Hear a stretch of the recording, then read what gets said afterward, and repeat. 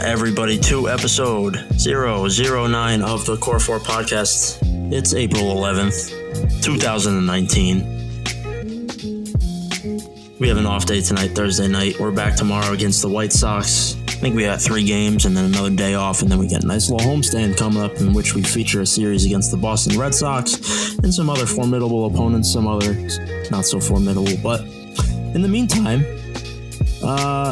we endured some pretty tough baseball by the New York Yankees, I will admit. We swept the Baltimore Orioles in Baltimore at Camden Yards, which was nice. It was fun. We had that 7-homer game. We saw a bunch of, we saw a 3-homer game from Gary Sanchez and some fun stuff from Clint Frazier. And then they went to Houston. And the tune changed a little bit. Minute Maid Park owns the New York Yankees. I think it's safe to say that now. Besides, one late 9th inning home run from Gary Sanchez in 2018, I cannot think of a single favorable memory that I have made watching a baseball game at Minute Maid Park. Not even one. Seriously. But yeah, like literally besides Ken Giles assaulting himself and Gary Sanchez owning the city of Houston for a brief moment, that place has brought me nothing but misery. I mean, that's where the Red Sox advanced to the World Series last year. That is where the New York Yankees season ended in 2017. That's where Chin Ming Wang tore his Achilles way back when. All right. Yeah, it's just not fun. But I think they need to tear it down. How did that place bring back the Astrodome? How did that place avoid Harvey? Oh, we're gonna. That's my question. Matt Harvey. Well, Matt Harvey, yes. Joe Harvey? They didn't. Well, yeah, no. See that? They didn't. They actually didn't. Yeah, he pitched. Joe Harvey pitched really well in his major league debut. He is bringing the vengeance. I think his dad was a little fucking, I don't know, off something in that interview. Joe Harvey finished what Hurricane Harvey couldn't. But yeah, I mean, speaking of things that just couldn't finish the job, the New York Yankees, what's going on? We've seen for the better part of 6 months now that we are carrying with us the best bullpen ever assembled and this and that. And we have now blown 5 games after the 6th inning. Something like that. 3-4 games after the 6th inning. Every game in Houston, they had a lead and they lost, except for the last game. And my question, I don't have some profound question. It's just what the fuck? Well, Zach Britton's not great. And that's about He's it. He's getting hit hard right now. That's what it is.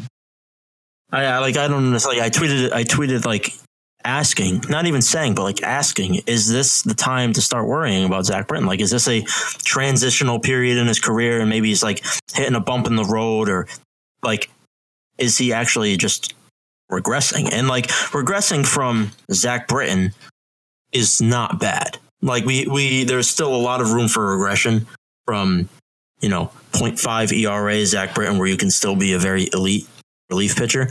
But I mean, getting lit up, blowing leads, allowing monstrous doubles to right field, people getting around on all your fastballs, your sinker's not doing anything. You can't get the strike calls on the outside and the low strikes. And what's going on? What's going on? It feels like a mechanics thing.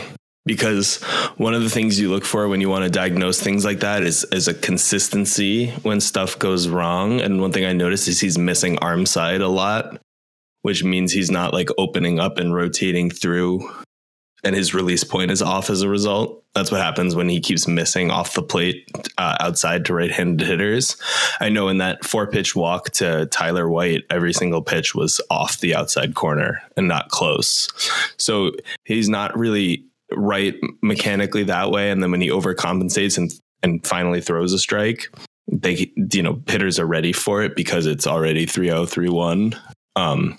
And part of it's also the sort of struggle that you run into at different points during the baseball season. The batting average on balls in play against him is 400 right now, which he has similar.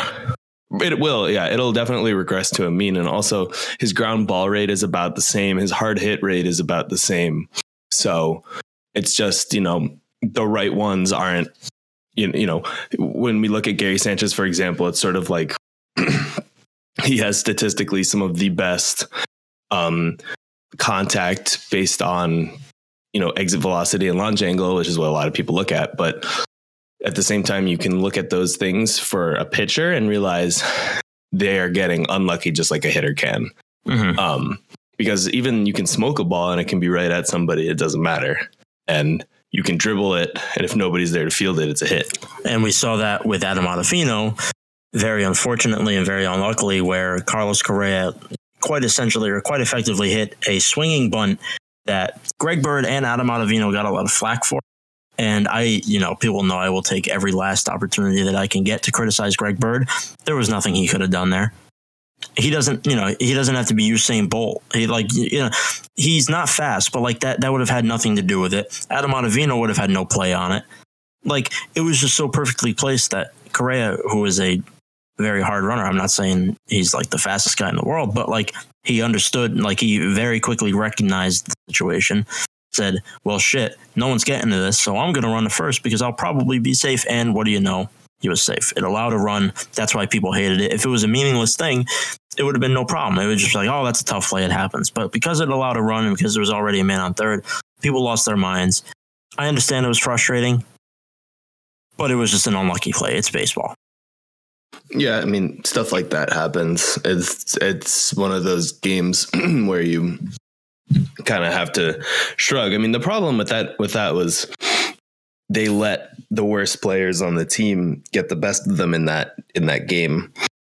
I mean, Robinson Chirinos and Tyler White aren't the guys that you should be giving up monumentally game-changing hits or walks to. I mean, Britton 4-pitch walk to White and then gave up the double to Chirinos, who's, Chirinos is well known for not being a hitter. Mm-hmm. That's just not where he makes his money. His best offensive season was 255 in 2017. Like Salvador Perez. No, that's a little bit now. That's a little too too nice for Salvador Perez. Yeah, that'd be like Sal Perez and 400. Yeah, but it was interesting because in Baltimore they seemed to be consistently hitting the ball, and the pitching was a little more inconsistent, but they were able to out hit the pitching.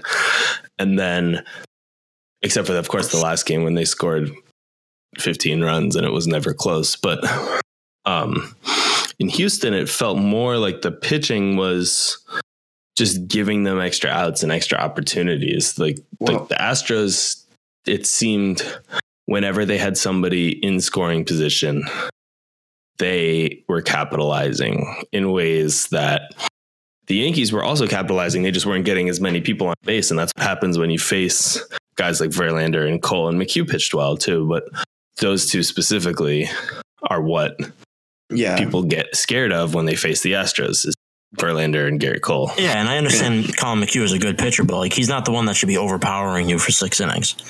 But he was. I mean, but he was. And then, it happens. Sometimes you have bad days, especially coming off 2 games against Verlander and Cole. Maybe your back gets a little bit cold because, those are very good pitchers. They're intimidating pitchers. But, I don't know. I mean, when you score 3 off Verlander and you score 3 off Garrett Cole, you almost have to know that that's pretty rare. That's not something that it's not something that you get to do very often. If you score 3 off of,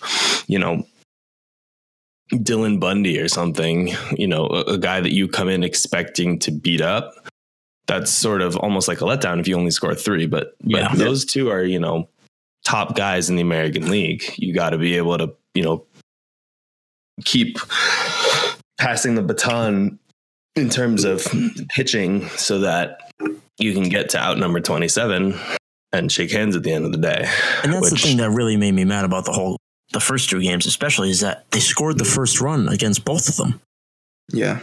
They scored the first, they had a lead. Granted, it was early that they had the lead, but they scored the first run against Garrett Cole and Justin Verlander, which is not often. It's not often they score any runs against either of them.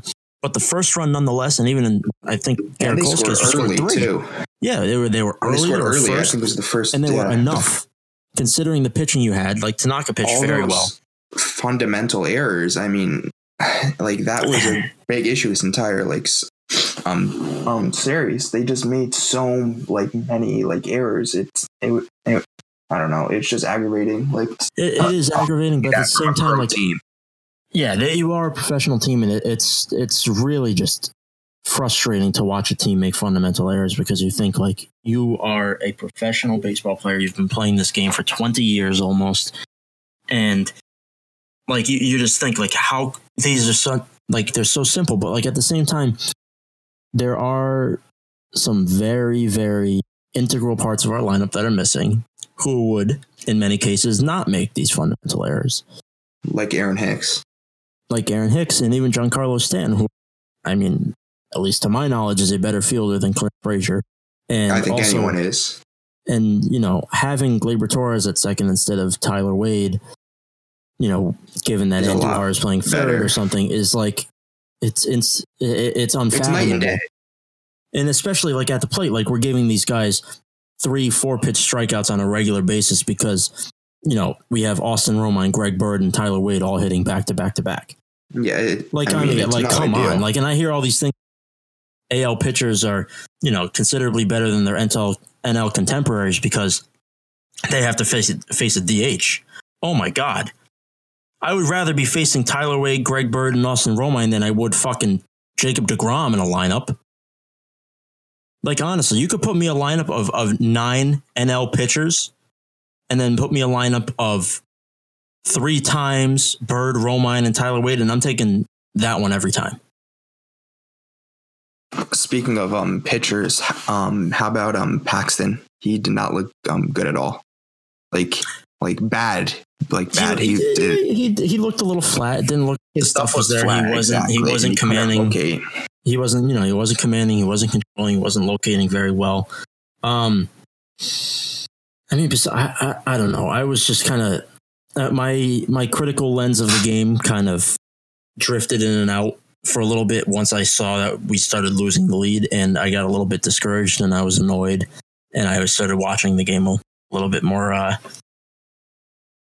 casually. But I don't know, like he did look flat. The whole pitch count thing was certainly not ideal, especially considering we weren't facing their lineup that had Alex Bregman and, you know, some of the better hitters. They essentially trotted out the same type of lineup that we did last night, with exception, you know, a couple exceptions. But the thing that stands out the most to me was he threw 91 pitches and got 7 swings and misses.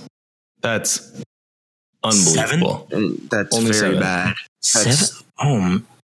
So you kind of wonder whether he's tipping or whether he's, there's something that's sort of a body language thing, a mechanical thing that's just giving away a sort of advantage just because he's better than 7 swings and misses. I mean, it was a windy night, and I mean, I'm sure that like has some impact on the way like you're on your pitches and all that, but still, I mean, that's not an excuse. It's just the thing also about Paxton is that it's kind of known that his 4-seamer is pretty straight and that he makes up for it with velocity and some spin. But if he's not locating it well, it's not going to go well for him. It's just, it's very difficult he was a little bit all over the place, and I think he pitched behind more often than he should have been.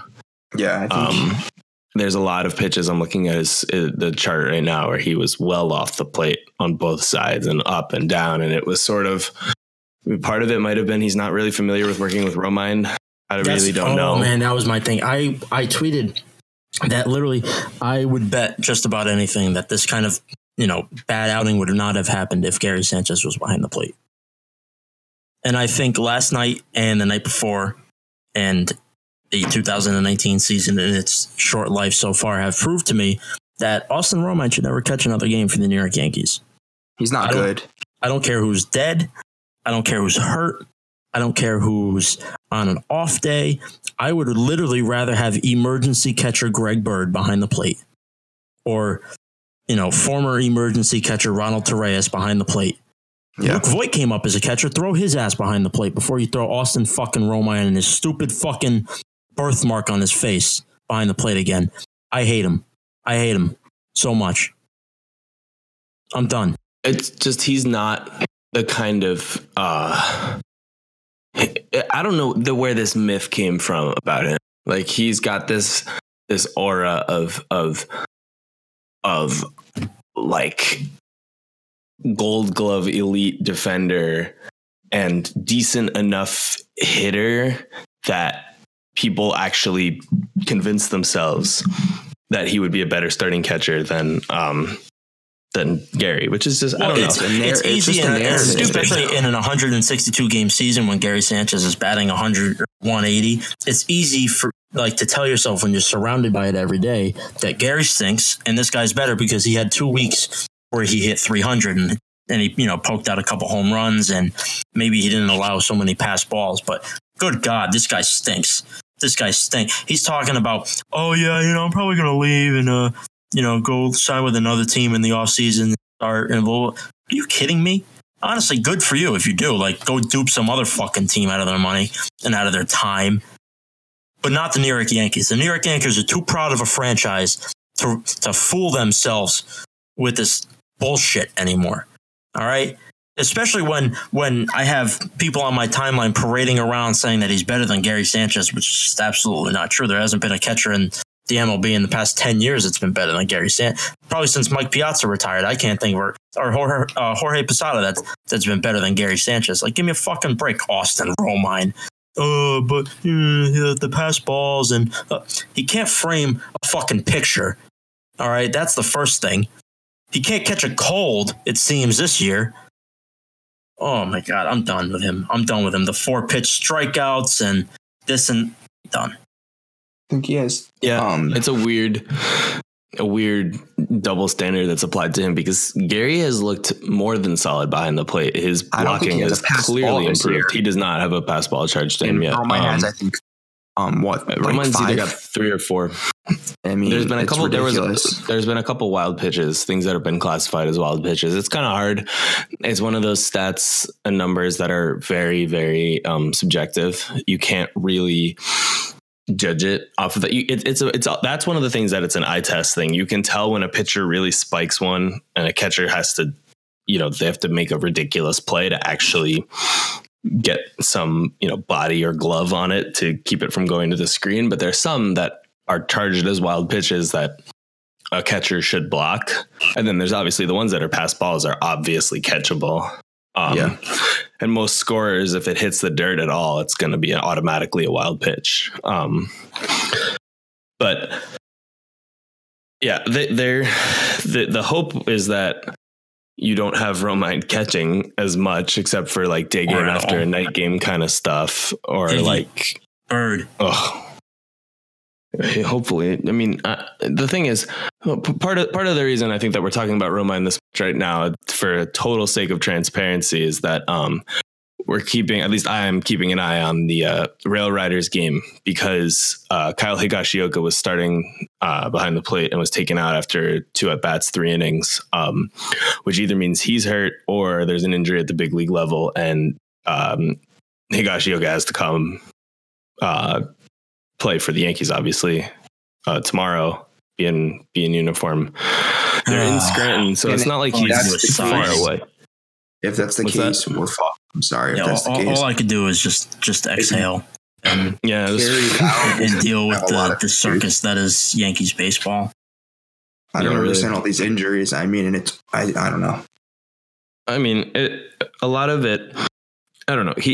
Hopefully Gary Sanchez, everyone's okay. I'll just say that before. Gary Sanchez DH'd the second game of the series and then sat fully, but told press before the game that he could pinch hit or enter late for any reason. Did pinch hit. Had an 8-pitch at bat, struck out against Ryan Presley.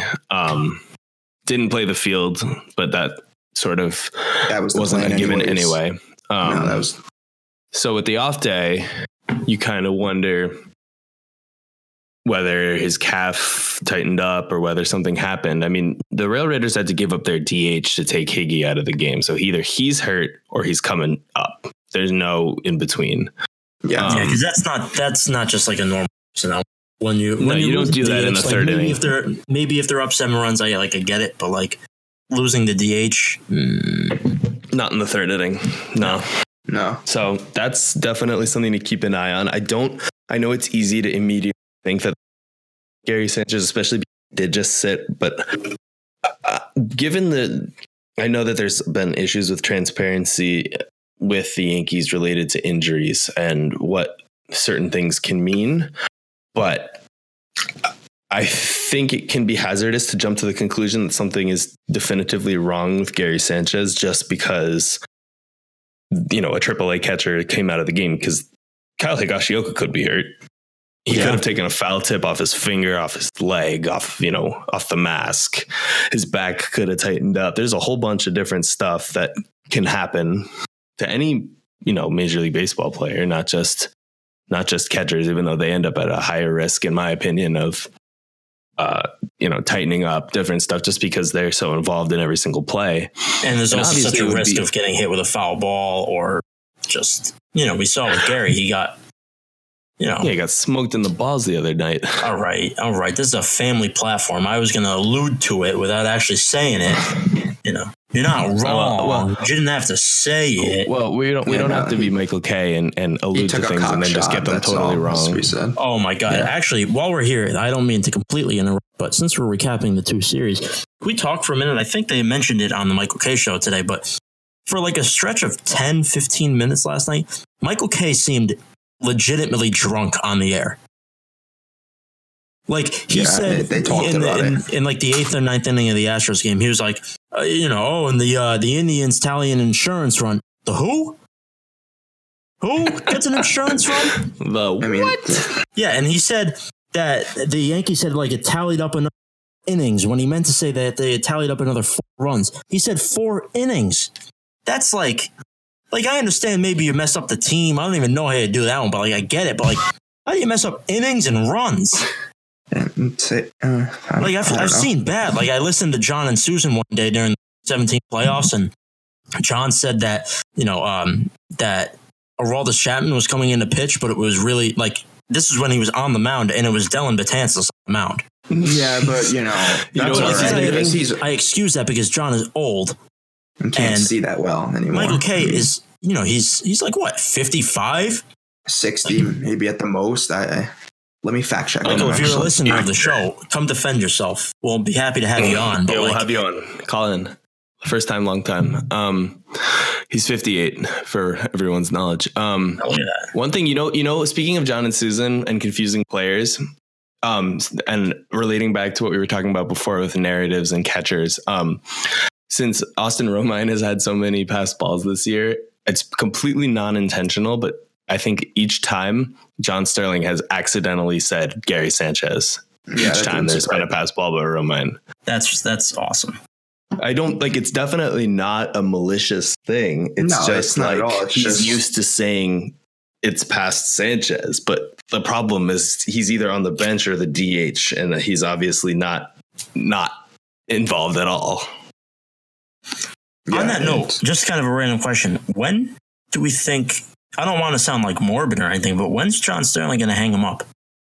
Do you think he rides it out until he, do you think he rides it out until he can't anymore? Like physically I really cannot until they wheel him out of there? Or like, yes. Because I think he hasn't missed a game in like 30 years. Yeah, I mean, he's not just Vince Scully. Gonna stop. Yeah, Vince Scully is, I think, 92 or 91 now. He retired last year. So yeah, and he's like 91 now, I think. Wits about him, he'll be still there. John Sterling's only, what, 70 or 80? No, he's like 84. He's 80. He's up there for sure. I think he's 84, 85. But no, I think he'll like continue and 80 even. Yeah, John Sterling turned 80 last July 4th. I remember celebrating, or not celebrating, but like seeing people on Twitter celebrating. Yeah, no, I was there. We had the parody and the big speakers. Parody rock was on the speakers. They go. But dude, if you went to a John Sterling's 80th birthday party, that sounds like it would be crazy. I would. Oh man, who do you think's there? Who's on the invite list? John Sterling's birthday party. Who's on the invite list? Do you think they're narrating the whole thing? Do you think like, And they're popping another bottle of champagne. Yeah, like, do you think John Sterling goes to do a toast and he's like, and I think she was stepping up to the microphone? Vlad smoked one other night. I don't know, like who was pitching. Jr. Obviously, It was off I don't know. Adonis Was it Rosa. Adams? Okay, no, No, Adams came out of the game. that was something. Whose birthday party on the New York Yankees would you most want to attend? And I'm not saying Gary like Sanchez. the ever classic, like, oh, who would you want to have a beer with? Whose birthday party? Whose party? Stanton, because he's so rich. Yeah, actually, yes. No, It would just be like the that's a good craziest answer. shit because he's got so much money. Yeah, that's a good I mean, answer. I feel like either of Miguel Andujar or Gleyber Torres would just be fun because they're like, they seem fun. Not Austin Romine. No, certainly not Austin Rome. I want to be as far away as humanly possible. Do we think that DJ LeMahieu is a partier? Do we think he is like the Alex Bregman LSU God, type no. of kid?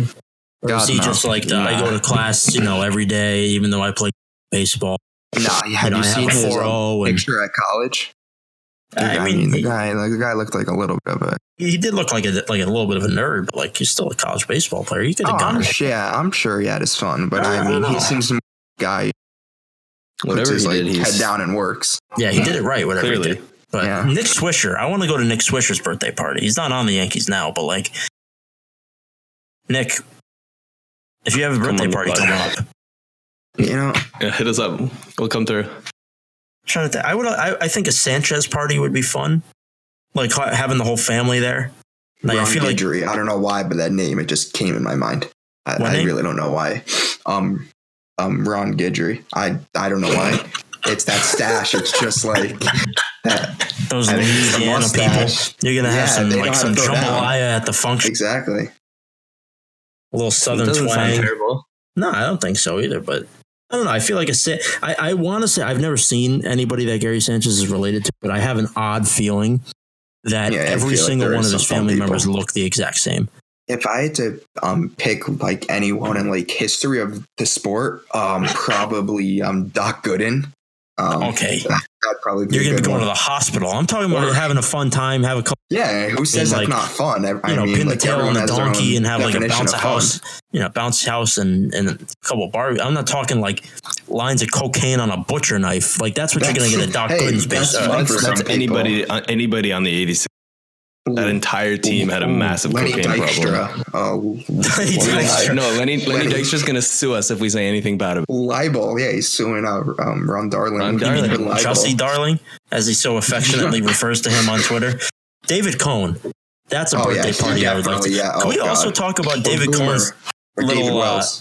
Well, yeah, the two of them are awesome. But David Cohn the other day on Twitter, like in the middle of the night or like early morning, starts going off on this like ecstasy-ridden thing, and he's talking about like, if you love baseball, you're my family, and yeah, I love it. Like, Yeah, thank you, David. Thank you. But like, are you like, what's going on? Drunk, David? Probably. Yeah, He's never his know. book out. He's You probably, really never We know. can let the I- man live. I'm gonna let the man live. I mean, he's probably His still got book is out, so his book he's is out. I probably do a want to little read that excited. book. 'Cause I do. Jack Perry co-wrote it, so I don't know. But It'll be interesting. yeah, I Yeah, I'll think, definitely pick is it up it at like some point. is it like a baseball book, or is it like It's about him. I don't. Yeah, It's about Cohn and like his experiences growing up in which should definitely be like not growing up as much as a child, but like how he learned in the game of baseball and how he figured As a out person? pitching oh and as a pitcher.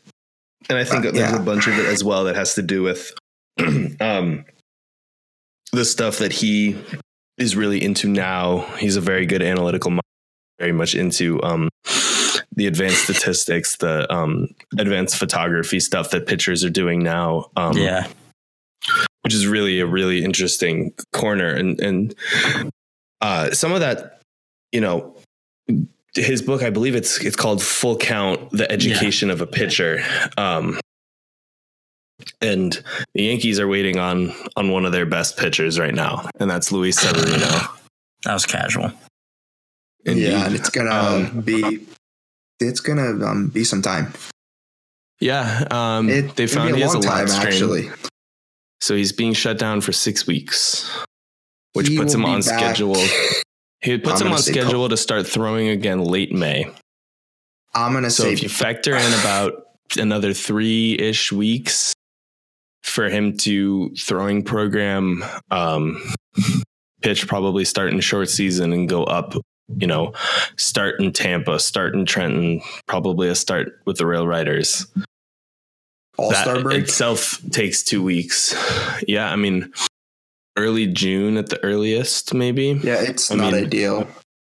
It's not ideal. I guess it's a good thing. It really depends on what they end up thinking is a capable plan. You're obviously not going to replace Luis Severino. No, you can't. I mean, Tanaka has looked fantastic. That's really.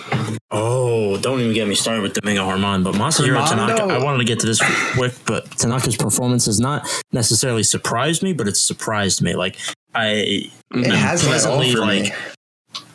Wait, what? He steps up. It just like I don't know. Like I haven't been shocked at all. He's like, he just steps up when it counts, and he knows. He just doesn't take any shit. That's the thing. Yeah, he like. I don't want to sound like a boomer. It's that simple. But like Tanaka is a pitcher. You know what I mean by that? Yes, he is. Yes, I know exactly what you mean. You're valid 100%. Like I don't want to sound like one of those old guys. Like, oh, you just got a bunch of guys that throw hard. They don't pitch. Like Tommy Kahnle. Yeah, like I get that sentiment, but like Masahiro Tanaka is a pitcher. Like he is cerebral. He has a plan. Like we always hear those kind of words, like he's a pitcher with a plan. Like they said that about Jay Happ a lot.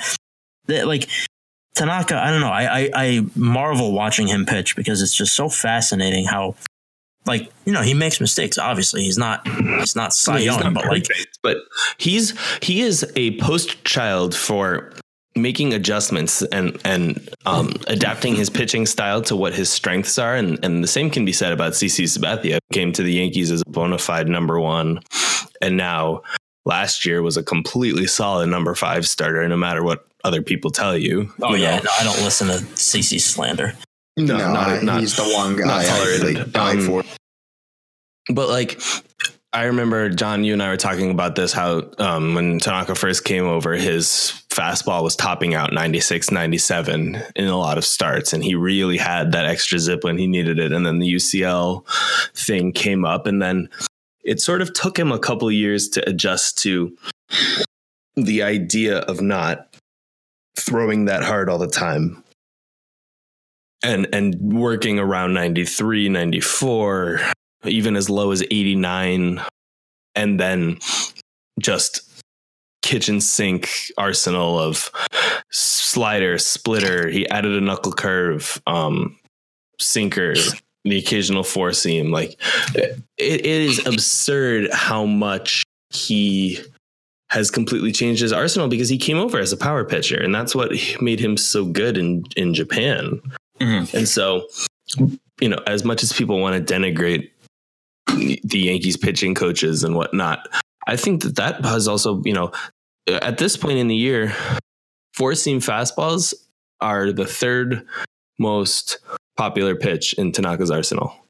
22.5% of the time. Watching Masahiro Tanaka throw his splitter, he's like a surgeon. When it's on, that's one of my favorite things to do when I watch ridiculous. The Yankees.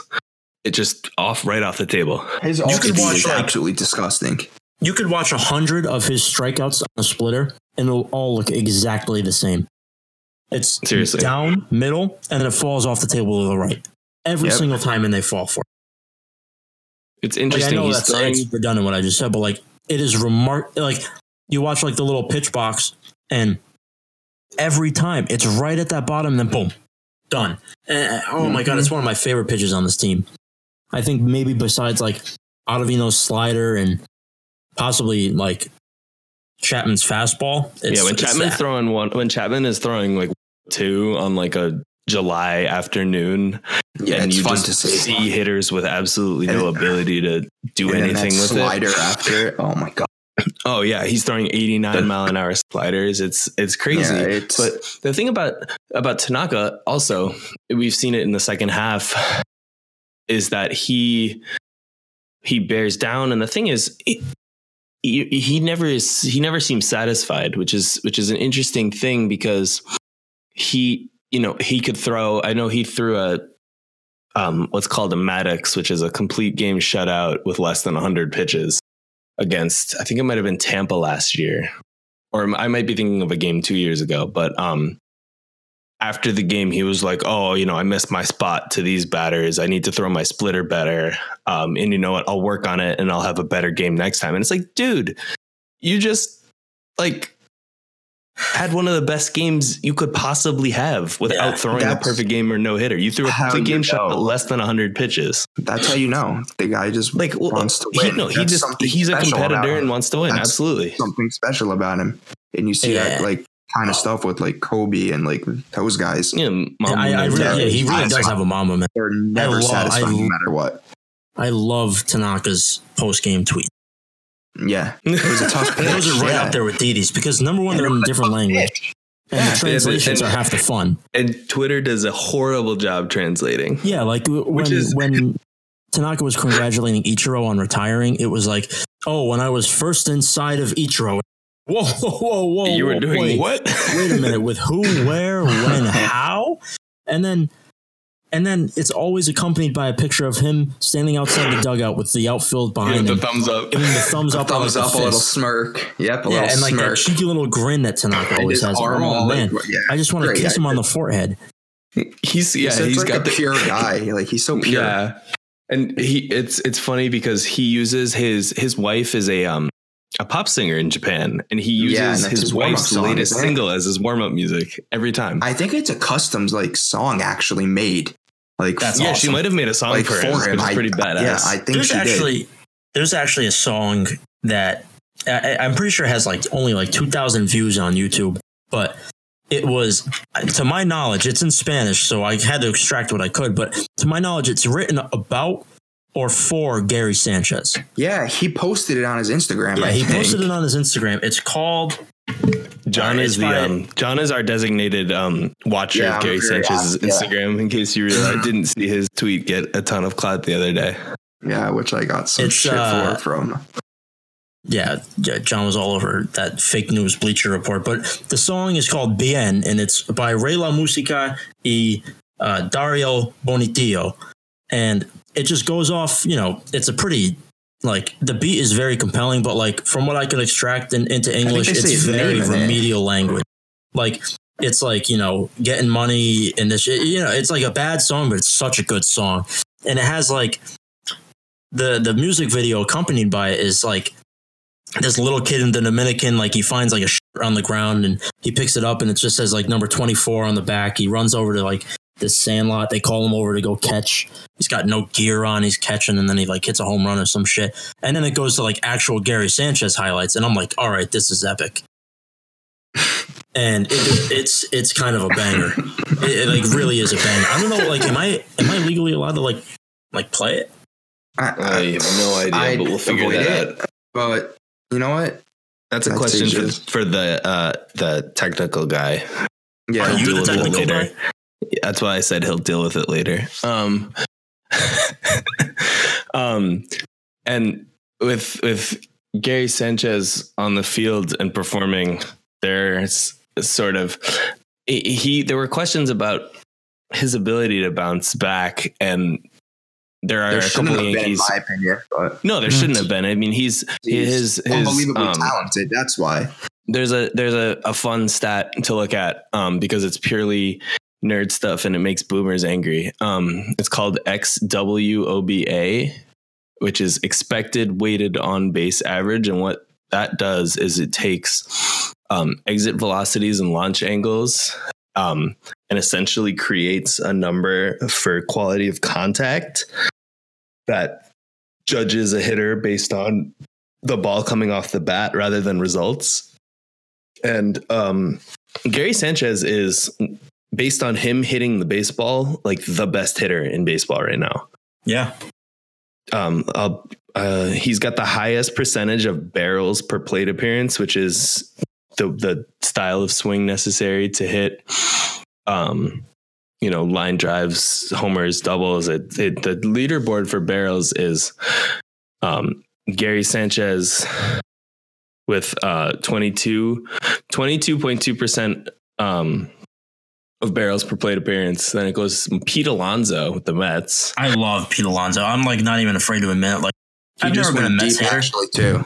Did he? Yeah, he just hit a bomb. 100. Like yeah, 100. I've never been a Mets hater. I've never been a Mets fan. But like my dad and my brother are Mets fans, so I've never like hated them growing up. Like I saw a bunch of Mets games, but like I'm also very partial to first baseman.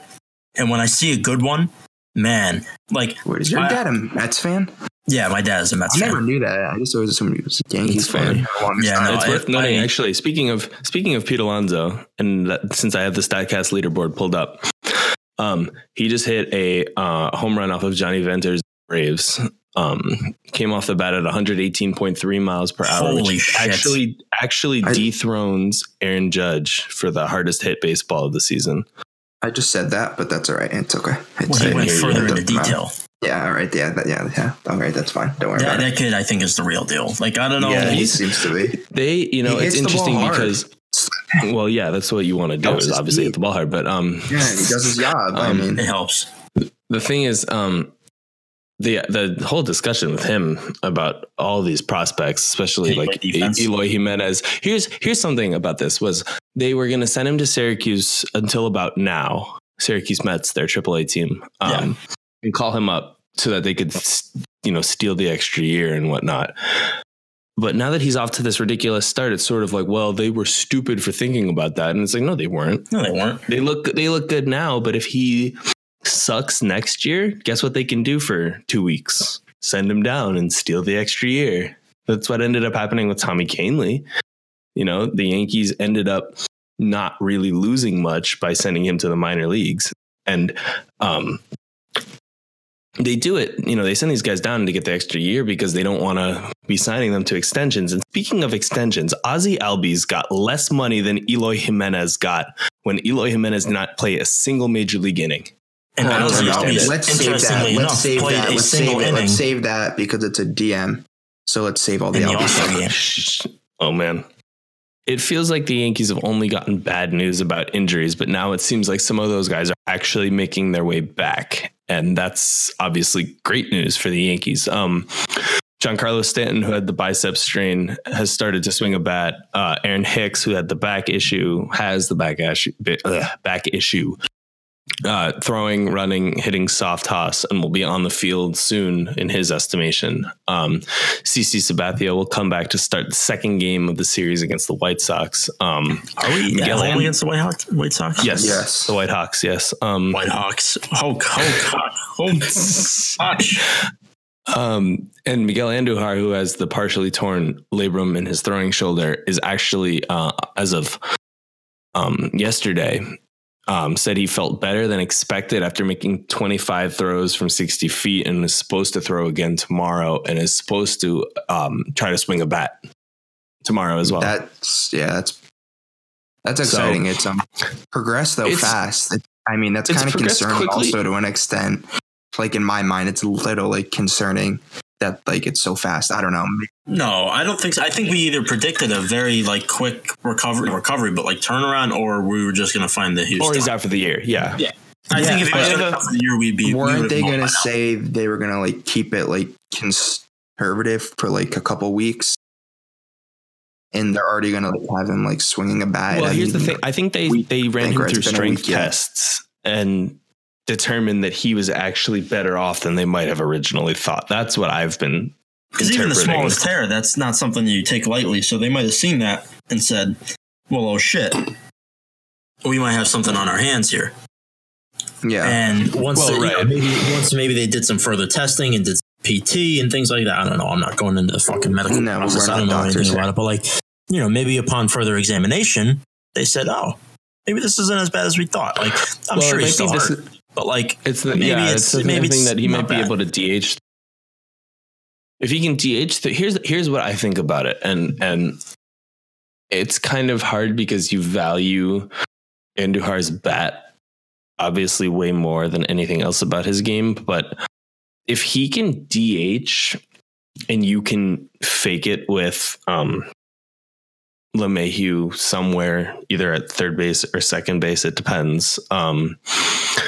But that I take does it in an instant.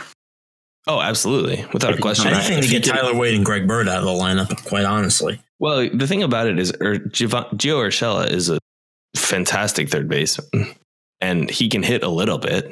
I mean, he's had good at bats. He's been hitting line drives. I mean, he's not going to be Miguel Andujar hitting close to 300 with 35 bombs power, but like if he can hit 240, batting ninth, that'd be great. And so the idea of Andujar being the DH while we wait for Stanton or something like that, because in a perfect world, Giancarlo Stanton comes back in like 2 weeks or something, if not sooner, and then that forces Brett Gardner to the bench.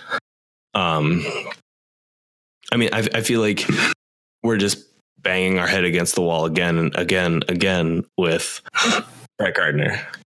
I don't know. I don't know how to, I saw somebody suggest that they just need to start having Frazier left, play Tauchman in center. Someone from River Ave Blues, and it explains why they're shutting down, because that was just like complete idiocy right there. Mike Axisa thinks that we should have signed Robertson instead of Britton. Good riddance, coward. Yeah. See ya. I mean, Robertson has been worse in Philly. Exactly. That's the point. I mean, here's the thing about the guy who said that Frazier should have been in center and Tauchman in left. If you he can't even play left. He can't play center. No. Listen though. If you flip up that defensive alignment, if you center, both Gardner and Tauchman are top 70 sprint speed guys.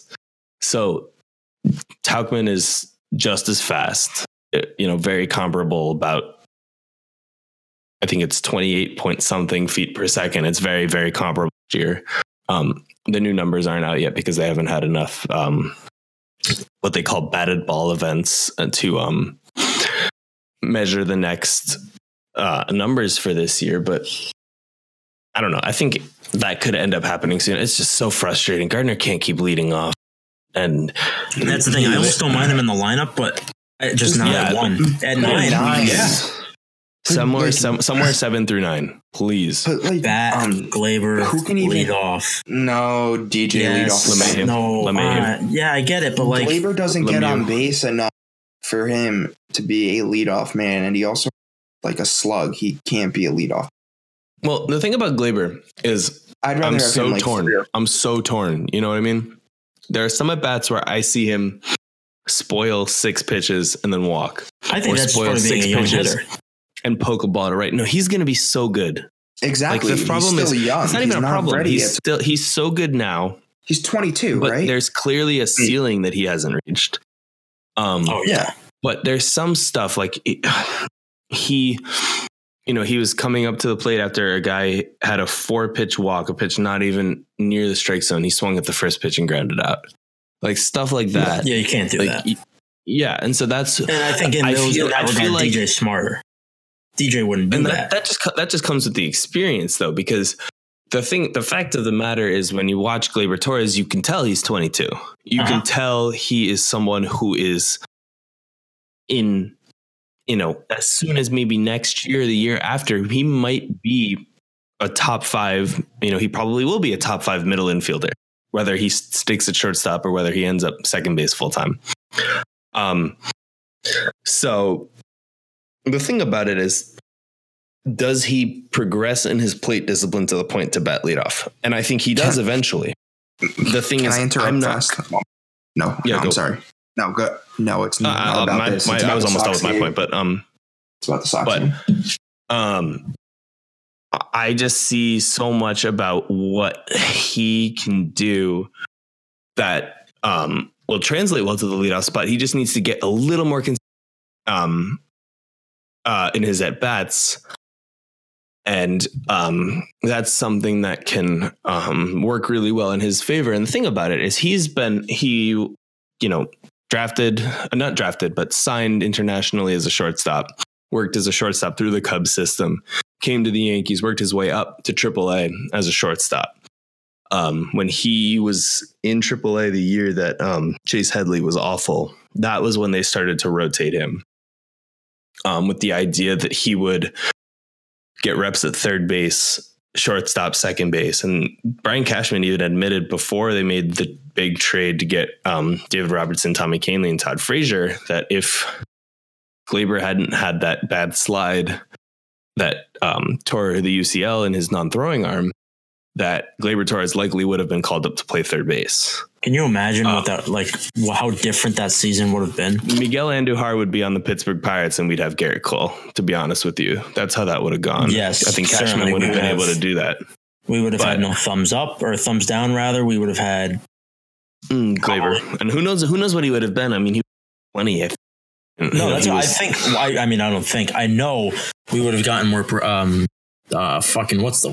production from third base late in that season. Right. Like, I mean, Frazier was the thing about Frazier is you kind of had to be patient with his weird hitting style where he hit 230, but that was the thing, is he came up a lot of times in the big moment. Yeah, I mean, the thing about it is, he rotated and he's been the second baseman. He's playing shortstop now. And it's interesting because when the Yankees signed Troy Tulowitzki to play shortstop this offseason with Gregorius hurt, another guy that they were tied to is Freddie Galvis, who just homered to give the Blue Jays a 6-5 lead in their game at Fenway right now off Ryan Brazier. He's 4 for 4 as well. 4 for 4. It's not bad. I like Freddie Galvis as a guy that the Yankees trade for, to be honest with you. I do too a lot. I like it. He's cheap. He's only a $5 million luxury tax hit. He's on a guaranteed contract for this year with a club option for next year, which is really friendly to the idea of keeping him through spring training and just seeing what happens, because he's a very, very capable defender. And I think he can play third, second, and short, which is a great place to have insurance, as I'm sure you know as a Yankees fan now, watching all the stuff that, right. I mean, the Yankees were lucky enough, they had insurance for Tulowitzki getting hurt, and that was LeMahieu. They didn't have insurance, obviously, for 2 starting infielders getting hurt, because no one does. No one has MLB caliber starters ready. Yeah, because it's not smart to do that. You just can't. You can't just harbor major league players in the minors just in case somebody gets hurt. And you can't. We don't have 10-man benches in the MLB. Right? No, it doesn't work like that. It's a 25-man roster for a reason. The 5 draft. All that stuff happens to get players moving, because if it looks like there's someone who's good enough to play in the bigs in your organization, they should get an opportunity. And they could look at Galvis, they could look at Justin Smoke, especially because they've been using. I love the idea. They've been using Justin Smoke as a DH now. Justin Smoke has moved into Kendrys Morales' and Rowdy Tellez is playing first base full time, which sort of has the same look as when the Yankees played the Blue Jays towards the end of spring training, and Kevin Pillar was playing right field, and you're kind of like, why is that? And it was because they were trialing Randall Grichuk center because they knew they wanted to trade Pillar. Mm-hmm. And so they want to showcase or give Tellez the opportunity to be the starting first baseman in order to get Smoke out of town, is my opinion. Because I think Smoke is still one of their highest paid players. He's in fact their highest paid player that they're planning on. I don't think he's much in their plans at this point because he's a pending free agent. Their next highest paid player after that is Randall Grichuk, who they just signed to an extension. Yeah, so whether he deserved it or not. I don't think he did. It's a whole other issue. Exactly. But I mean, if you don't include the fact that they're paying $19 million for Troy Tulowitzki to be hurt on the Yankees, Justin Smoke is their next highest paid player. How much is Smoke making this year? He's making $8 million. That's not bad. I mean, I think the Yankees should a 3-year deal, and it would be prorated too. Let's say they waited like a month and then traded for him. I think it depends though, because I think you look at your sample sizes and you look at trends in the hitters. Smoke isn't doing much better than anybody on the. He's at 214, which isn't. He was hurt, fantastic in comparison. Yeah, he did miss some time, but I mean, you kind of have to look at there's some I mean, Luke Voigt is on. This might make John a little unhappy, but he's on a 6-game hitting streak. We had a discussion about hitting streaks. I like him a lot. I like him a lot. I'm talking about hitting streaks. Okay. Yeah. He's on a 6-game hitting streak. And I'm not upset about that. During which he's batting 222 games in the year. It's not in the off season. There's no games that you can get an 0 for in the off season. Exactly. There's no games that you can get a hit either. Right. So the streak continues. It shouldn't though, but okay, let's continue. So you almost, it feels like, people get on the Yankees. Oh, Cashman's not doing anything, blah, blah, blah. But you kind of have to let guys get going, because I'm pretty sure at this point, Smoke actually has a lower OPS than Greg Bird. It's not good. There's no way though. Yeah, I don't know. I'm not gonna doubt you, but I want to fact check. Yeah, actually, I'm double checking it now. The OPS is close. Bird has a higher batting average, but a lower OPS. Yeah. Well, what about on base? I feel like Bird is actually up there. I feel like he does get he's on a 353 base. on base. About him, he does have a good eye. The problem with it is, he is a higher on base than Voigt. Though Voigt has had a little more. He's had more hits, but on base is considered more important. Justin Smoke has the lowest on base of 3 of them. He has a walk and a hit tonight, and that number is subject to change. But what about his glove? I care about that honestly too. He's not that great, I assume, right? He's, if not at or very close to replacement level, he's very most likely below. Yeah, he doesn't strike me as the kind of guy that's particularly fantastic. He's oh dear. He's not great. I'll put it that way. It doesn't really surprise me, but it would have been nice. I just want a guy good there. I miss Tex in that standpoint. He could scoop anything. The interesting thing is if you look at first basemen that qualify, there was Matt Olson, who had the highest defensive WAR in 2018 among first basemen, was still under replacement level. So maybe it's just a bad, I don't know. There's just years where the position isn't good. You can see it with catching basically all throughout Major League Baseball. Yeah, when Perez, he made all those All-Star games. Right. And all that stuff. I mean, if you set the qualifying number to Smoke, where is he? Is he not even on the first page? He's the 21st out of 29 in terms of defensive rating in all of the big leagues with at least 500 innings in the field. So behind him is Chris Davis, Carlos Santana, Paul Goldschmidt, Ian Desmond, Jose Abreu, Ryan Healy, Eric Hosmer. Eric Hosmer was the second worst first baseman in the league. That's really funny because he's probably the highest paid first baseman in the league last year.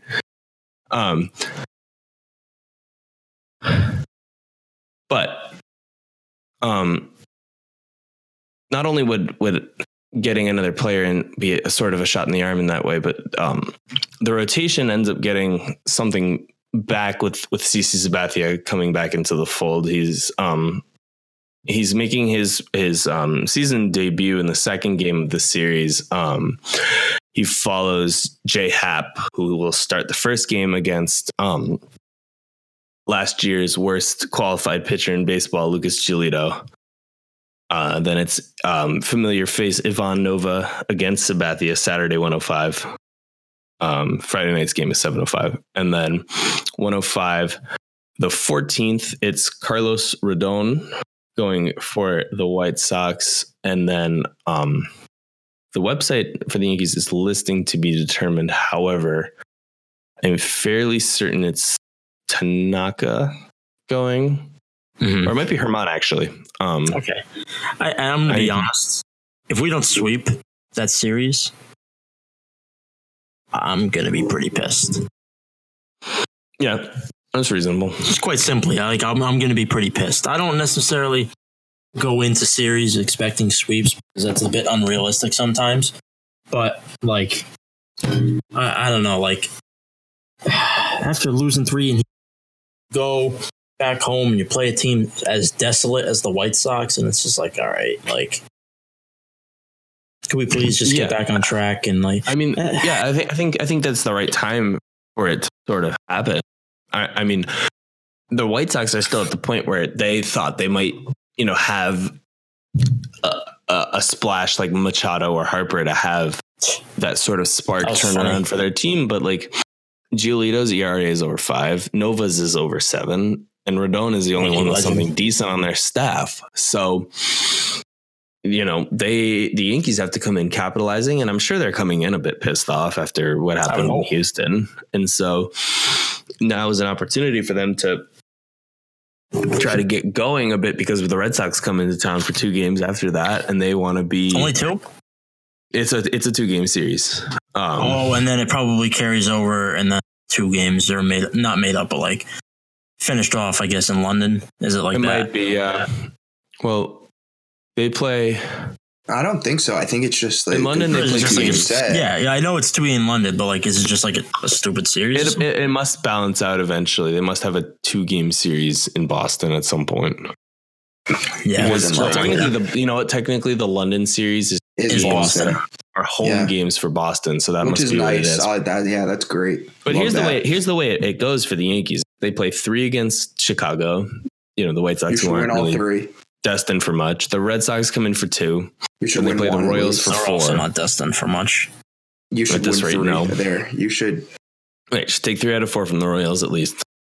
Hopefully split with the Red Sox. You kind of 2-game series are crapshoots. You never really know how that's going to go. They're weird. They should at least, at the very least, 2 out of 3 from the White Sox. They should beat up on Giolito and Nova. No and more Rodon. than 3 Rodon, losses. the thing about Carlos Rodon is sometimes he's fantastic when he locates, but the problem is he walks a lot of guys.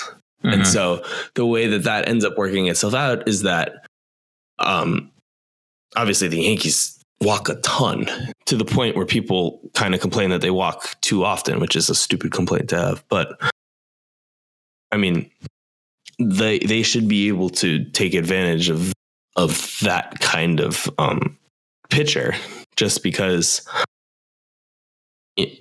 more base runners is better, just without question. And whether it comes via walk or via hit. I think that's a pretty agreeable conclusion. Yeah, obviously more base runners is better. I mean, last year Giolito had the 2nd highest walk percentage of any pitcher in baseball, tied with Sean Newcomb and Julio Teheran, both of the Braves. James Shields, free agent legend, was 14th highest. So they definitely have, the opportunity to really come in there and take care of business, have an off day, take on Boston, who's been reeling, and they can really smack them basically 2 games and then move on to the Royals, who aren't really going anywhere either. And then they go out west, but that's subject for that. That's subject for another podcast because they go out. What date does that start? The 22nd through May 1st. Is that after Easter? Yes. Oh, that's the Monday after Easter until May 1st. Jesus Christ. Yeah, they go to Anaheim, San Francisco, then Arizona. And then they have an off day, and then they play Minnesota and Seattle. Then they go to Tampa, and then they come home again. Ronald Acuna went deep. Just want to say that because that's my MVP pick. What's he hitting now? 205? Probably. He's working his way up there. His BABIP has been tough, so it has been. He'll probably even out. Way too good. He's a good enough player. It'll work itself out. Yeah. 462. That's not bad. 262 now. So yeah, that's not bad at all. That'll even out. Close enough though. Yeah. 205. Yeah, I mean, 205 is closer to 262 than 400 is. So. Right. I'm not saying that proves anything. I'm saying that it's mathematically correct. We'll go with that. And I just owned you, liberal. That wasn't the point either of us were making. All right, here's a question for you. Completely unrelated, but it just came into my head. Buy or sell Aaron Boone's comments following the sweep? The whole turning the corner, sell, et cetera. He says the same thing after every game. He's a fraud. He says the same thing after every game. It's predictable. I'm tired of it. I don't care. I'm tired of it. JP? As a fan, I'd say sell just because it sounds like I don't know. Aaron Boone is the same guy after a win, and I know that pisses a lot of people off. He doesn't, rainbows and sunshine all the time. He's not walking up to the podium being like, "Yeah, we fucking suck tonight." Like he doesn't. That's my thing. He doesn't have that mindset, and I also think, to a certain degree, he doesn't want to go to the press and be like trashing players or anything like that. I just don't understand how people can reasonably expect a manager of a baseball team, one that's destined for so much success, to go up to the podium after a game and just start shitting on the team. Like, do you really, the people that I see on Twitter saying that like they're tired of the comments, like I get it, it's tiring, and like I don't want to hear him say the same thing again. But like at the same time, I would much rather him, show that he has a shred of confidence in the team than like go up to the stand after the game and say, oh yeah, well, this team fucking sucks and all this stuff. And like, that doesn't instill confidence in the team. That doesn't inspire players, doesn't inspire anybody. If I was a fan of a team and I heard my manager say that, after pissed off. I'm saying, why am I wasting my fucking time watching you manage this team if you're just going to go and say that they suck? If I listen to my manager and he says, oh, I have a lot of faith in these guys. They're talented players. They're just not there right now. Yeah. They're not there right now. They're injured. They're making errors. He even said, it's not, people cherry pick out like we're close, we're turning the corner. He went on to say that they're obviously not playing to the extent, to the caliber that they can right now. Like it's not like he's completely omitting these things, but it's just aggravating as a fan. That's all. What's aggravating is the loss. You can't say it's not aggravating. I can't say. All right, then I don't. No. Okay, well, I mean, before I get out the sarcastic murmurs. No. It's what's aggravating is the loss, and then the manager's not, coddling everybody to bed and saying, "Oh, it's going to be all right." And he essentially seems to be, though. No, he's not. He's doing the exact opposite. If everyone's so fucking mad about it. If we lose 3 in a row to a team that we would hope to beat and that we're probably going to see in the playoffs, who would it like? Everybody's mad. Oh, he thinks this team is so good. They just lost 3 in a row. Blah blah blah. And then what do you want? Like, if you say that if you expect them to go out there and say that they fucking suck, that's coddling people. That's what I would be mad about. Is if he's saying things that like people just want to hear. It's not a reality that the team fucking sucks.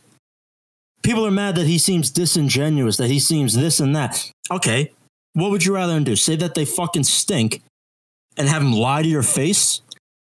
I also think that are extremely capable baseball players, MVPs, rookies of the year, et cetera, et cetera, et cetera. They don't stink. They're having a bad game. They had a bad stretch. And also you just kind of have to look at what's going on. I mean, when you have Stanton, who won an MVP in the last 2 years, Hicks, who is a top 5 center fielder in baseball, Aaron Judge, who's won an MVP, Severino, I'm talking about guys who aren't even there to contribute. I mean, you started Paxton, who's good and should have pitched better, Loaizaga, who is young to the point where it's great experience for him, but you can't expect much. And Tanaka, who pitched his heart out, the pieces kind of have to fall into place. But at the same time, you have Clint Frazier, who's not proven yet and is still a raw player. He's not exactly Torii Hunter in left field either. I mean, like, right. I mean, he still has a lot to learn. We have to temper our expectations for the personnel that we're trotting out, and also due to the fact that there's injuries. And I mean, I kind of repeated myself, but like, we are in a pretty desolate scenario right now, or situation, and People have to realize that, and the manager isn't lying by saying that he thinks the team is close. Well, like, right, because they may think he's it's a couple. The crazy thing is, it's an offense that's down so many players that produced a result so close to what everyone was expecting. Because you obviously know that fans have the expectation that every game is going to end 10-3, and there's going to be, you know, home runs, big hits, and all that stuff, and, you know, dominant pitching to a certain degree. But the reality obviously divulges from that fantasy. And the thing about it is, I agree with what you're saying, that he's not wrong to say that they're close, because, you know, the game where the difference in the game was a slow roller to first base. What are they supposed to do about that? Ottavino got soft contact, and it just that's sucked not close. because it was I don't know no man's land. That's no man's land, you know? And you know, a lot of it is the inability to, you know, they say you can't predict baseball, and it's true. I mean, the thing about it also is, especially with reliever stats, they get so inflated so easily. But when you get to the end of the year and you look at someone like Zach Britton or Adam Ottavino, if they don't have a 0 at some point, and that might have been in April against the Astros, it's just, it's hard to say, you know, oh, I saw people saying, oh, Chad Green has an ERA over 7. It's because he's terrible now, and Britton is so bad, he's a fraud, you know. Or it's because he's pitched 8 innings in the entire season. Right, and every run versus every third of an inning is a plus or minus in the ERA department. That's just how it works. And so I can see how it can bother you when you look at it. But at the same time, he's not saying it for us. He knows his team is listening. He knows that they read and listen, and that they are tuned into the public thoughts, because there's at least a decent share of what he says to the media that ends up being true to his message to the team. But it also sort of sets the table for what he says in the clubhouse. You know, I think that is important to sort of weigh public Aaron Boone versus private Aaron Boone. And I think one of the things is, like, you kind of got the sense that Joe Girardi to the media, same guy as, you know, in game, in clubhouse with the players, Girardi. There wasn't really much that you were missing. And so the same assumption carries over to Aaron Boone, that he is the same, always, you know, always looking up, always looking for the next best thing guy with the team. And so people, you know, oh, the team isn't disciplined because Boone never tells them that they're bad. He just says, because we have hidden cameras in the fucking clubhouse. That's my thing. It's like, people don't understand that there's, like, he can be a different person out, you know, when the camera's not on his face. Like, and one of the things he's prioritized, you notice when he talks to the media, you know, say, you know, I remember this from the beginning of spring training. He had his first press conference, and there was a huge deal about, you know, him talking to the media for the first time. One of the questions he was asked was, you know, have you addressed the team yet? What have you said? And he said, you know, I've talked to them. And that was all he wanted to say. He did not want to, you know.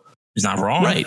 But people are going to interpret that. And, like, that's the thing with Yankees fans and the New York media and just people in general, is like, when you give, I don't blame him at all for giving those type of answers, but, like, when you give something that could be left up to so much interpretation, like, yeah, I talked to them, or yeah, we're close. There's just so much that people can do with that. And right, it leads to these bastardized interpretations of the manager's work. And when you give somebody 3 words to work with, it's like people are going to fit it to whatever narrative they want. Well, right. Like, so people that are mad and like to be miserable and stupid are going to say, oh, he doesn't care. He's not going to discipline them. He thinks they're good enough right now, so he's just going to be complacent. He's not going to do anything to fix this. Somebody who is a little bit more optimistic is going to say, oh, he thinks they're close. Like, they're working to fix it, and it's going to get better because they're close. They don't need to make any drastic adjustments. They can succeed with this team, which is more true than it is not. Which is exactly, it's not that far from the truth. I mean, a couple balls fall differently and a little more, you know, tightness on the defensive side, and there's probably different results. And maybe if someone like Gardner or Stanton is playing left instead of Frazier, a more polished defender, and someone like Hicks is in center, you know, there's a change in fortune, especially just because there were multiple, you know, plays in the second game of that series where Frazier misplayed it and left, and it turned into doubles that ended up scoring. So that's, I mean, to a certain degree, that's kind of what close means. Yeah. You know, no, there was losing a game by a dribbler ground ball down the first baseline is close. Losing a game because Jose Altuve's double got turned run is close. Like, I don't know what people don't understand. Is he lying? Like, did we lose these games by 8? Did I miss something? Did I turn it off too early? Just because he says the same stuff after like every game. What do you want him to do? No Change his fucking tune? I mean, they're an organization. They have to have something else. I don't know what to say, but he just says the same stuff. It's literally the same line after every. Because Joe Girardi didn't have the same line for 10 years. He's wrong. I'm not saying I don't think he's wrong. I think he's I don't know. It's just. I also think because it's a combination of the law. Like, I don't know. It also ends up being the coverage, though. Like, I've read the full quote a couple different times, and you know, we're close is sort of, and we're gonna turn the corner, and all that stuff is just, you know, it's only part of it. It's only, it's not the main message to a certain degree. I mean, and so what that ends up being, you know, he said, there's no doubt in my mind we'll get this baby rolling. You know, he said, I feel like we're close to breaking out, and the guys that needed to step up to some degree have and are getting some opportunities right now. And that's like Clint Frazier has been hitting well recently. You know, Loaizaga pitched well. Joe Harvey pitched well. There was some stupid stuff that happened, like Gardy not running out the bunt and everything. But, you know, he obviously, I think he said to a certain degree, we're not playing at the level that we're supposed to be. He said, you know, Boone said, I feel like we're prepared. I feel like they're focused. I love that they're competing. And so he knows that they've made mistakes, and that, you know, they're going to transition into a point where they're playing better baseball soon. We'll head into our final portion of tonight's show. We'll get into 2 DMs that we received. First from Andrew, who asks, who do you guys think misses more? Hold on. Who do you guys miss more right now? Hicks because of how we saw the outfield play this week, or Stanton because of how important his bat is to this lineup? Oof. Honestly, I'd say like Hicks, because our offense has been fine. I mean, I'll say Hicks. Yeah, it's the offense. I would tend to agree. Like, I'm not gonna. I would tend to agree, but like in the case of Stanton, I think just the difference of having him in the lineup over Greg Bird, which is essentially what it is, because he's usually DHing him or Luke Voit, but the difference between Greg Bird and Giancarlo Stanton, I think, is bigger. It's tremendous. Than that of Brett Gardner and Aaron Hicks. Yeah. Like, we've seen very obvious mistakes in the field between Gardner and Frazier in the past few games that have led to, you know, not good stuff. They stick out more. Yeah, there's it's no doubt easier about that. It's easier to point out Clint Frazier misplaying 2 balls in left field than it is to point out Greg Bird striking out 4 times in a game. And also, which I think ideally Giancarlo Stanton wouldn't have done. The impacts are also really interesting to measure, because Hicks is a very different hitter than Stanton. And Hicks, you know, Hicks is the center fielder, and that pushes Gardner or whomever is playing left, you know, pushes Gardner out of center, which is significant because Hicks is a better center fielder, in my opinion. And it, you know, puts a much better, higher quality leadoff hitter. And it's going to drive me crazy if Hicks comes back and he doesn't lead off, you know, most games, because that's just stupid. He will. But at the same time, you know, Stanton is such a dynamic player, and the problem that exists is there is so many expectations that he is going to be, we said it last episode, but the Hall of Fame celebrates guys who fail 70% of the time. And Stanton is a good player. There's no way you can get around that. And there are people who Yankee fans find a way, but right. They demonize a guy who hit 38 home runs last year, playing most of the year on a bad hamstring. Like, I mean, it drives me crazy. It's what they do. It's just what the Yankee fans do. It's just how we are. Well, I know, but I love Stan. I think he's, easily. If he not, helps the team, even though some they think he doesn't. He does help the team a lot. It's just because he had a bad postseason. It's his first time in the postseason. It was also a sample size thing. You could take it was what 5 games, 6 games, 16 is 25 at bats. It's not an against the team that ended up winning it all, partially behind great pitching that shut down good hitters. I mean, you see how good the Dodgers are playing right now. It's not a coincidence. You're right. I don't want to put a wrench in your narrative, but they did just get swept in a 4-game series. Right, but their offense has been fine. They scored 7 runs today. Yeah, no, I'm just kidding around. Their pitching was terrible.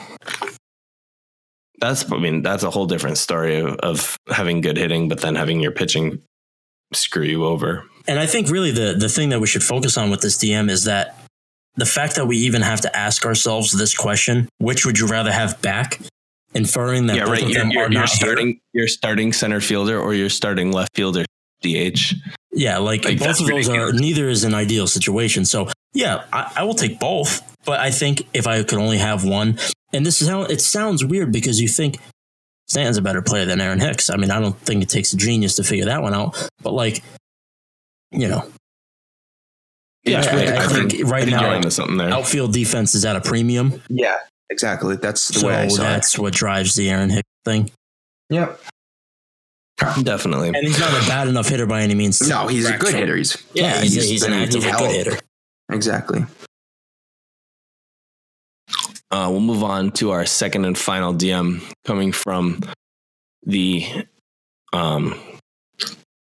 good friend of the show at JCup LOL. Who asks, with the Albies contract, of course, referring to the extension that Atlanta Braves second baseman Ozzie Albies agreed to today. Do you believe the prospect of a player strike grows by the day? And I think it's more likely as we go. Just seeing, way under market. He gave away 4 free agent years. Yeah. And he's getting a $5 million. Yeah. And he's a top 10 second baseman, a switch hitter, a plus defender, fast, good base runner. Yeah. A good base runner. Like plus in every facet of the game at a young age. Yeah. And at 22 years old. He was an all-star last year. His first full year, he was an all-star. Right. And so he didn't sign for a big bonus. Here's the thing. I saw an interesting perspective on it. Both he and Acuna did not sign for a big bonus. And so to a certain degree, especially given the way that minor league players are compensated and the way that the financial structure works for players in their early careers, is that he clearly did not feel comfortable betting on himself the way, Mookie Betts has been pretty clear that he is not signing an extension in favor of getting more guaranteed money now, which is what players who sign extensions before being close to free agency are obviously sacrificing their full market value in order for the guarantee. And I mean, the thing about it is Albies is making $5 million. He's making $1 million this year and will be making $5 million all the way through basically until 2025, which is just ridiculously under market for him. And I get I had my little learning with Alex Bregman's contract and those guys buying out arbitration years and all this stuff. Right. But thethis is ridiculous. 4 free agent years at $5 million a year plus second baseman, a guy who can hit you 280 with plus defense and plus base running from second base. And Switch hit. I think the club options are $7 million with a $4 million buyout. So it's not like he's got a ton of earning power on the backside. And the reality of it is those club option years are prime free agent years that the club controls. Like he was talking in his press conference about how it wasn't for money. It's, he's playing with his best friend, referring to Acuna. I get it, but like, he would have absolutely made more than $5 million. It's, my God, he's a 15 to $18 to $20 million a year player if he waits until free agency and keeps this up and improves. Because he's so young, his clock has been going for a while now, and he brings just about everything to the table like Gleyber Torres brings, except he adds a little bit of base running and a switch and the speed. Like I think Gleyber's a better player, but they are cut from the same cloth. Essentially, plus middle infielders, young, but like I just don't understand. Short, but yeah, I mean, it's mind blowing to me that there was somebody who told him to sign that contract. Like, who was his agent? Maybe like the other half of the contract was just sworn over to the agent, if we're being honest. Like, and I don't think we actually answered Cup's question, but like, I don't know if I would say it goes up by the day, but after today, I would say let's get ready for no baseball in 2021. Yeah, this is bad. Enjoy it while it lasts, because we're going to see it. Here's the problem is the Players Association only represents Major League players, and there's nothing about the minor leaguers. So they've always been willing. It's terrible because you know what it does? They've always been willing to negotiate away the rights of the minor league players in favor of concessions, caps on draft pick bonuses and caps on international spending were all given away by the Players Association because it doesn't matter to the Major League guys. They don't care. Yeah. And you want to know what the worst part of this anymore. The worst part is that the MLB probably has the best Players Association of the four major sports in America. I think that's a pretty safe assumption, and we still have so many problems. Like, I'm not Karl Marx. I'm not going to go diving into labor laws and stuff. But the fact that like a minor league baseball player rather can spend so much of their time, and like I don't even like. They're not fairly compensated. No, they're not fairly compensated. I'm tired and drunk, so I'm fumbling over my words. But like, this is ridiculous. And like, obviously, MLB is among the top or at the top in terms of representing its players in a business sector.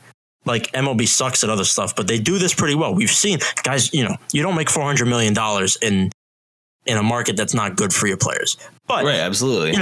That's one of the things that MLB excels at. But like, Mike Trout, his contract isn't the problem. No. It's these other guys. And like, the upper echelon players always get paid. The upper echelon players always get paid. They've never been. It's like, and the thing is, the Neil Walker type. There's people like Curtis Granderson, who was an above average hitter who had to sign a minor league deal. Yeah. Like, speaking of Curtis Granderson, he's going to turn into a very, very good player representative in the MLB PA when he retires. He is going to go, if not to the dugout to coach or to the broadcast booth, he's going to go straight.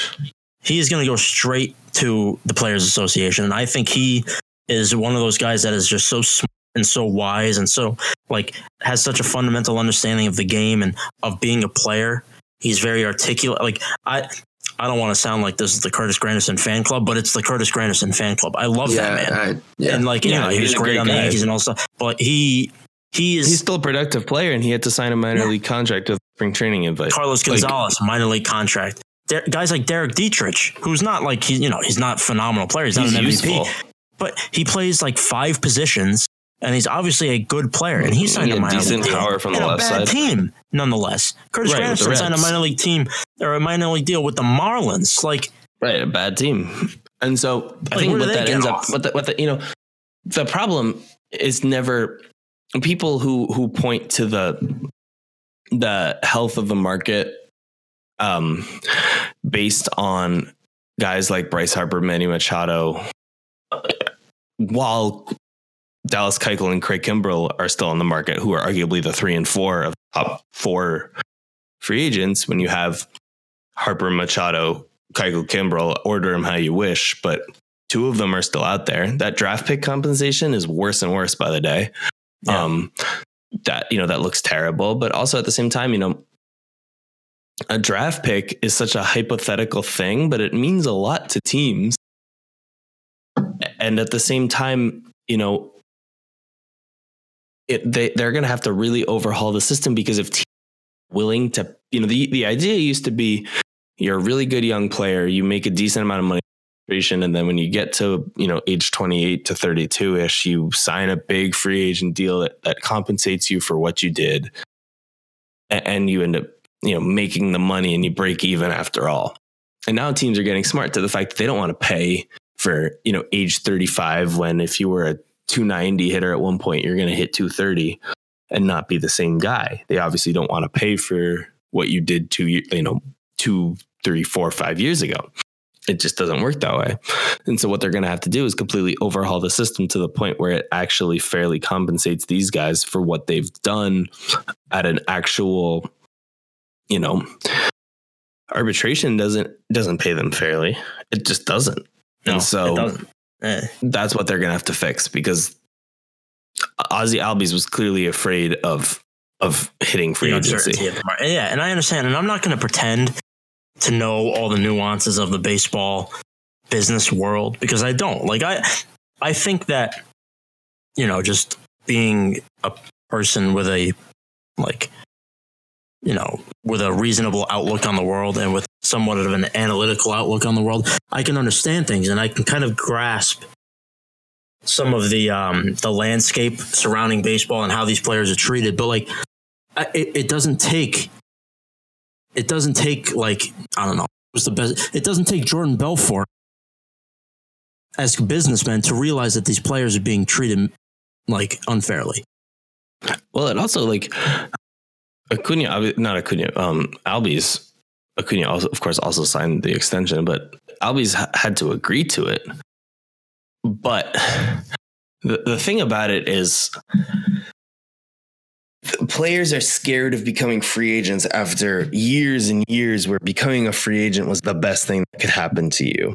Yeah, because your payday is coming and it's guaranteed, and everything is great, and you're going to get to you have so much control over where you go and how much you're making essentially, and all these things. And it's just not the case anymore. Even if it is the case, the conception across the league is that it isn't the case. And that's not a culture that you can create within Major League Baseball and expect a thriving fan base and a thriving players association and a thriving players even. That's just not something that you can expect when you create such a culture. Absolutely. And so to close this up, I mean, the players are obviously going to demand that they're fairly compensated without question. They should. And they should. They have every right to. And something, hopefully they give their minor league players close to a 50% raise from rookie ball all the way up. And that's a great start. But they're still getting screwed over. Yeah. I don't know if there'll be a strike, though. I mean, it's just because they're going to be enough guys who stop playing and stop getting paid. I don't think so. I just don't. I think it only takes a few high profile guys that say, all right, this even if it's not guys that aren't getting paid, it's guys that look out for their teammates and for their peers. These guys are friends at the end of the day. They don't want their friends they don't. But then they don't get paid. I mean, it's guaranteed contract.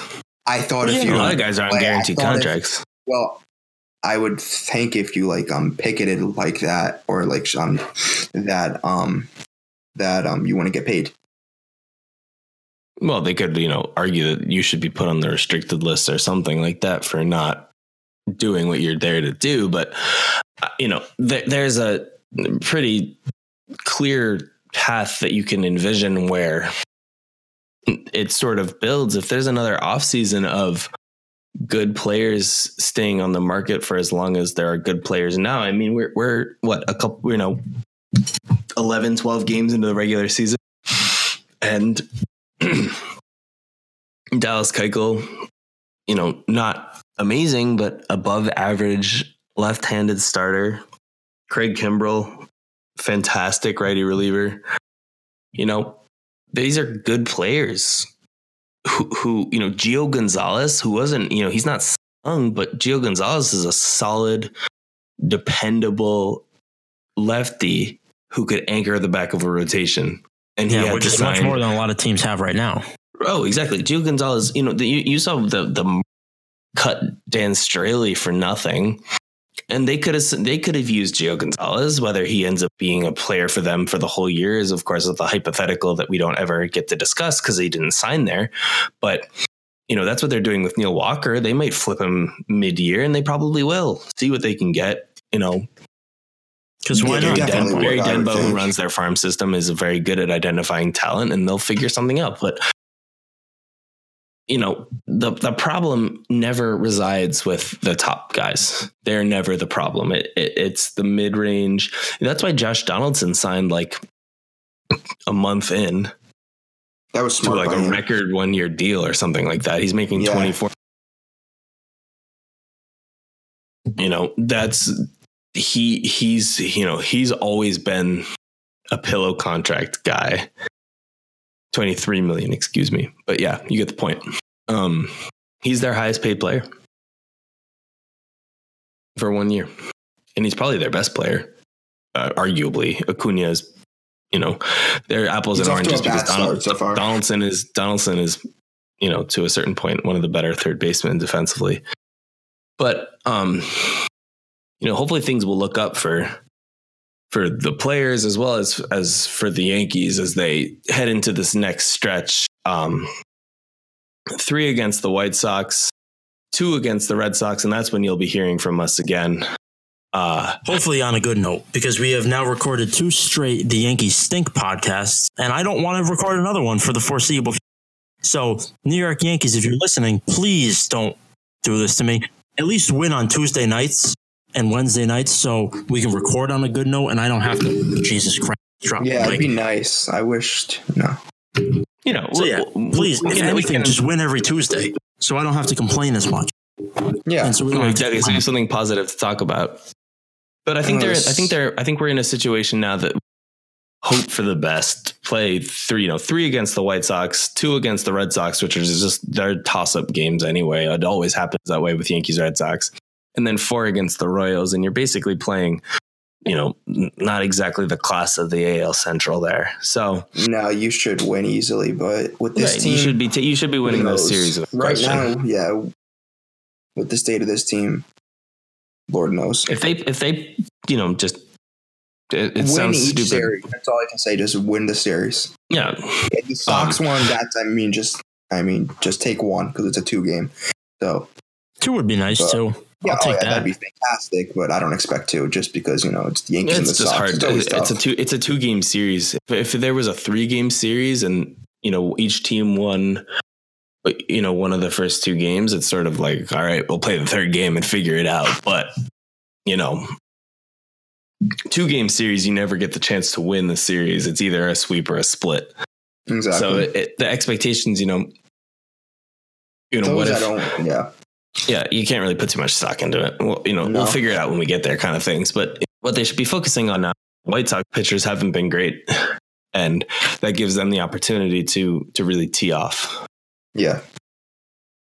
Yeah, and the thing is, with every Yankees win, and if they could string together a couple wins and always win on Tuesday nights, that means happier Core 4 podcast hosts. That means happier Core podcast listeners. That means a more energetic and uplifting show. And, I think just on a general basis, everybody likes to feel a little bit more uplifted, especially as a sports fan. It's nice. Especially every once in a while. We're pretty used to it at this point being Yankees fans, but it's easy to get discouraged when success is the expectation. But, it's, the sun doesn't shine 24 hours a day, 365 days a year. So we're going to lose games. People are going to get injured. Shit happens. Managers mess up. Players mess up. But what doesn't happen is the hosts and the listeners of Core 4 Podcast, they don't mess up. So keep listening, keep subscribing, retweet, DM, fucking call in, voicemails, all that good. Let us hear it. And Thank you for listening. As always, go Yankees.